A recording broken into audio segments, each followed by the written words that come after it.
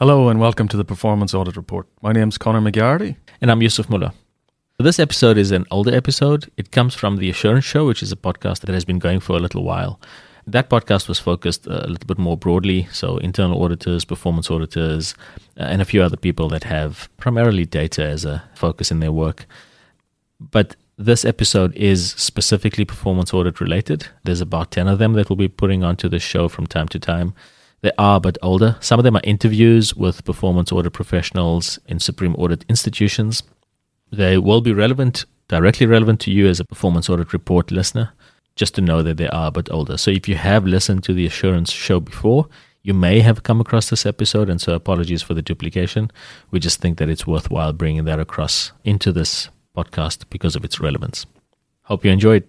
Auditors General are required usually to prepare a forward work programme. Generally, most of them we see cover a period of 3 years.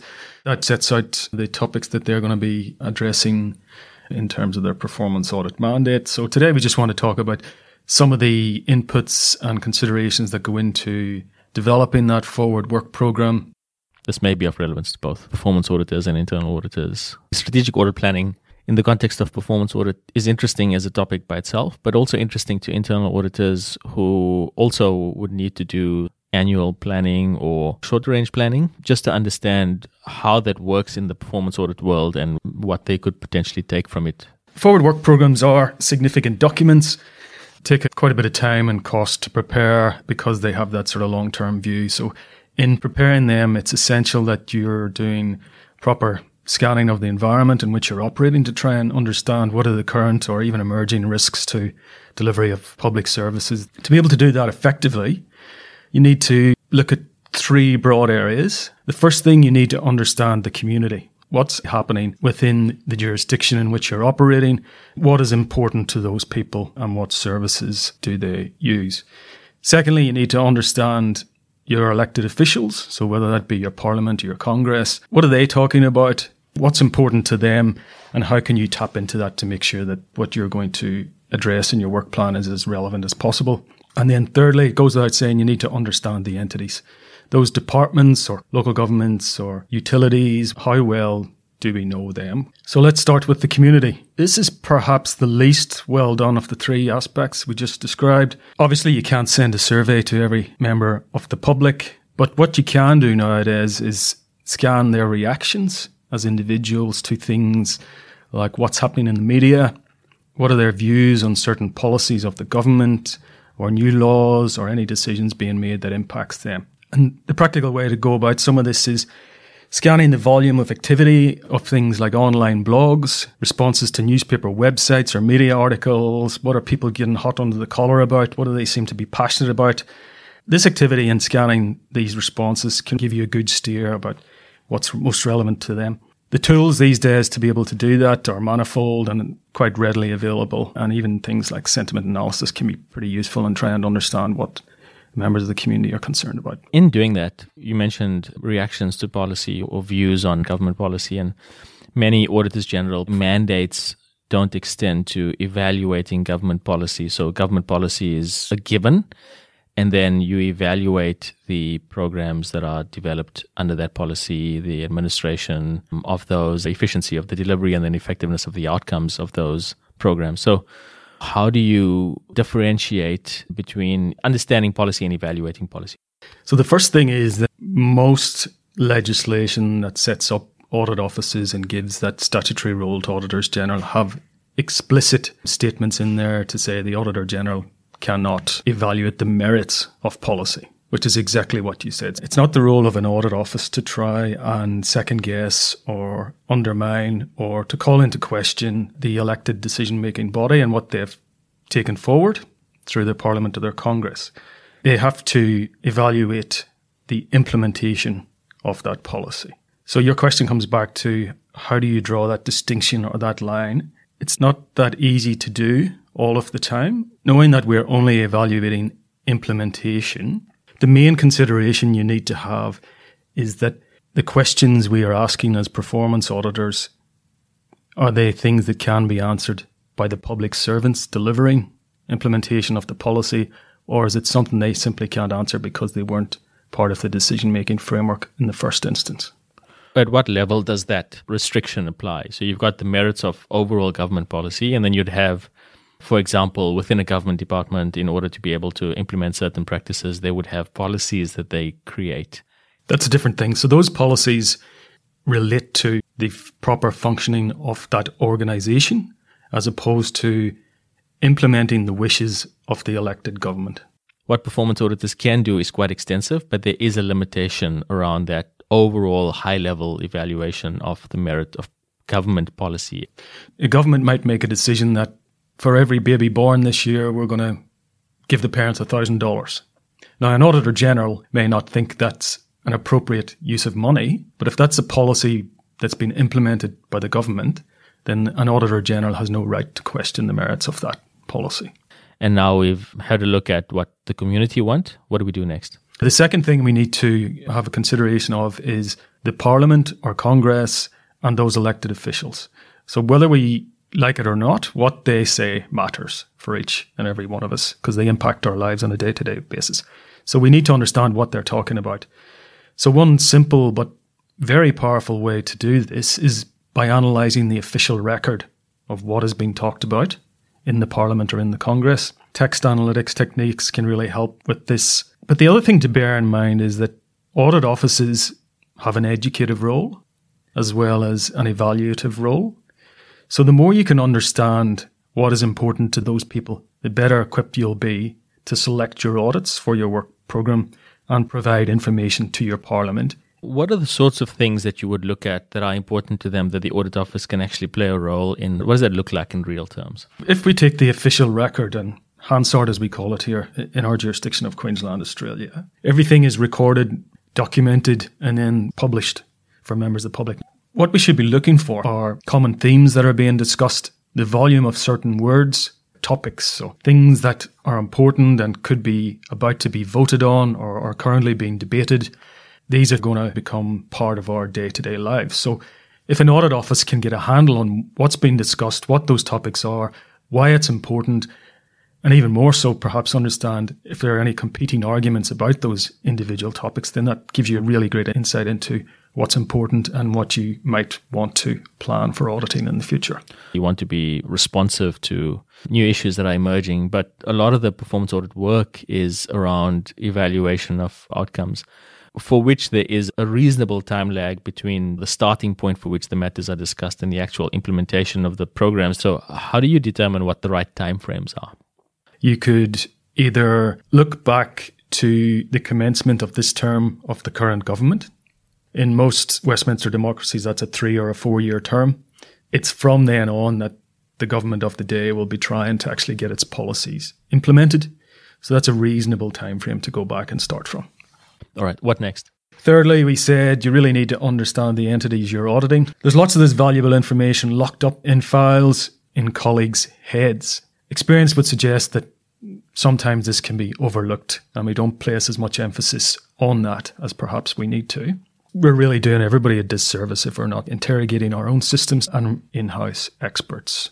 What else is there that comes in from either the outside or the inside that is a little bit more specific than the broad scanning that we do? An important thing to talk about here is the proliferation of open data. Many public sector organisations and peak bodies are putting up valuable data sets and resources and reports. One example, and this would apply to all jurisdictions regardless where you are in the world, governments pay a lot of money on road infrastructure, both in developing it, building it, but also in maintaining it. There's significant data holdings publicly available in almost every jurisdiction now that talk about road length, maintenance schedules, capital budgets, all sorts of valuable information that you can basically get within a couple of clicks of the mouse. That all sounds good, but it does sound quite extensive. Without trivializing the value that is obtained by rigorous analysis and research and evaluation to come up with a forward work plan, what is reasonable in terms of effort to actually come up with that work plan?